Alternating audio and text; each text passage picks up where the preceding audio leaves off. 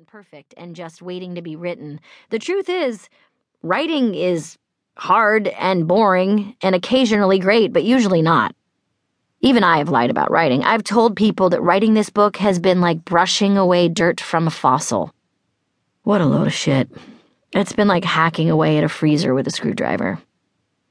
I wrote this book after my kids went to sleep. I wrote this book on subways and on airplanes and in between setups while I shot a television show. I wrote this book from scribbled thoughts I kept in the Notes app on my iPhone and conversations I had with myself in my own head before I went to sleep. I wrote it ugly and in pieces. I tried hard not to be overly dramatic, like when I wrote this poem in social studies when I was 14. When life attacks you from every side, it hurts too much. And the most painless, easiest way out is death. To survive. Even now, I'm attempting to write this preface in the dark while my oldest boy Archie sleeps next to me. He's dreaming and talking, and I'm turning down the light on the screen as I write about how hard it is to write.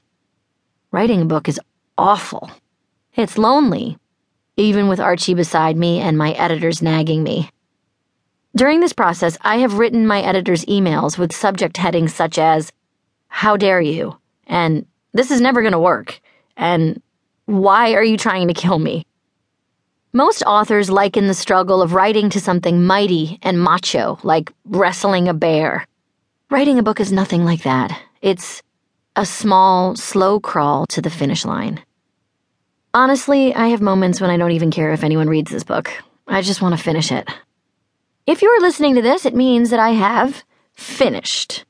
More likely, it means my editors have told me I can't keep tinkering anymore.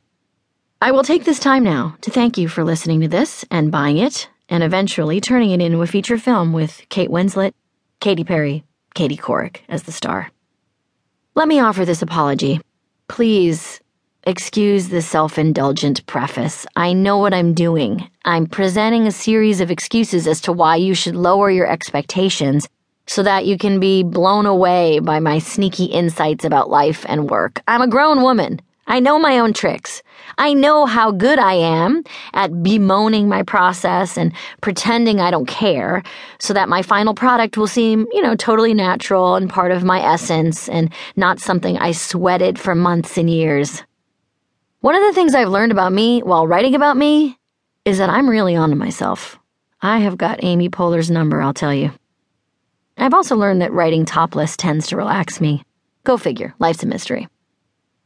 While writing this book, I made many mistakes. I kept a copy of Nora Ephron's Heartburn next to me as a reminder of how to be funny and truthful, and all I ended up doing was ignoring my writing and just rereading Heartburn. I also kept a copy of Patti Smith's Just Kids nearby, which was awful, because her writing is beautiful and poetic, and how dare she. I also read and reread wonderful books by wonderful women. Rachel Dratch's Girl Walks Into a Bar, Sarah Silverman's Bedwetter, Mindy Kaling's Is Everyone Hanging Out Without Me, Lena Dunham's Not That Kind of Girl, Caitlin Moran's How to Be a Woman, and Tina Fey's Bossy Pants.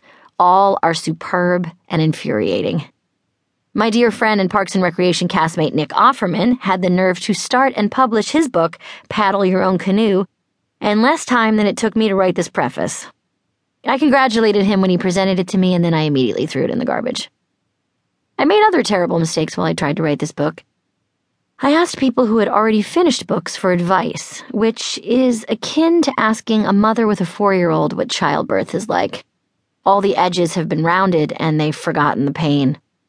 Their books are finished and in their libraries, so all they end up talking about is how you need to stick to your guns and not let the editors push you around, and that your title is important. Stick to my guns? I'm hiding from my editors because I feel so guilty that I haven't worked hard enough and given them something genius or interesting or new. My title is important? Well, then I'm screwed. Because right now I'm vacillating between The Secret 2 and Mosquitoes Love Me, A Woman's Guide to Getting Her Funk On.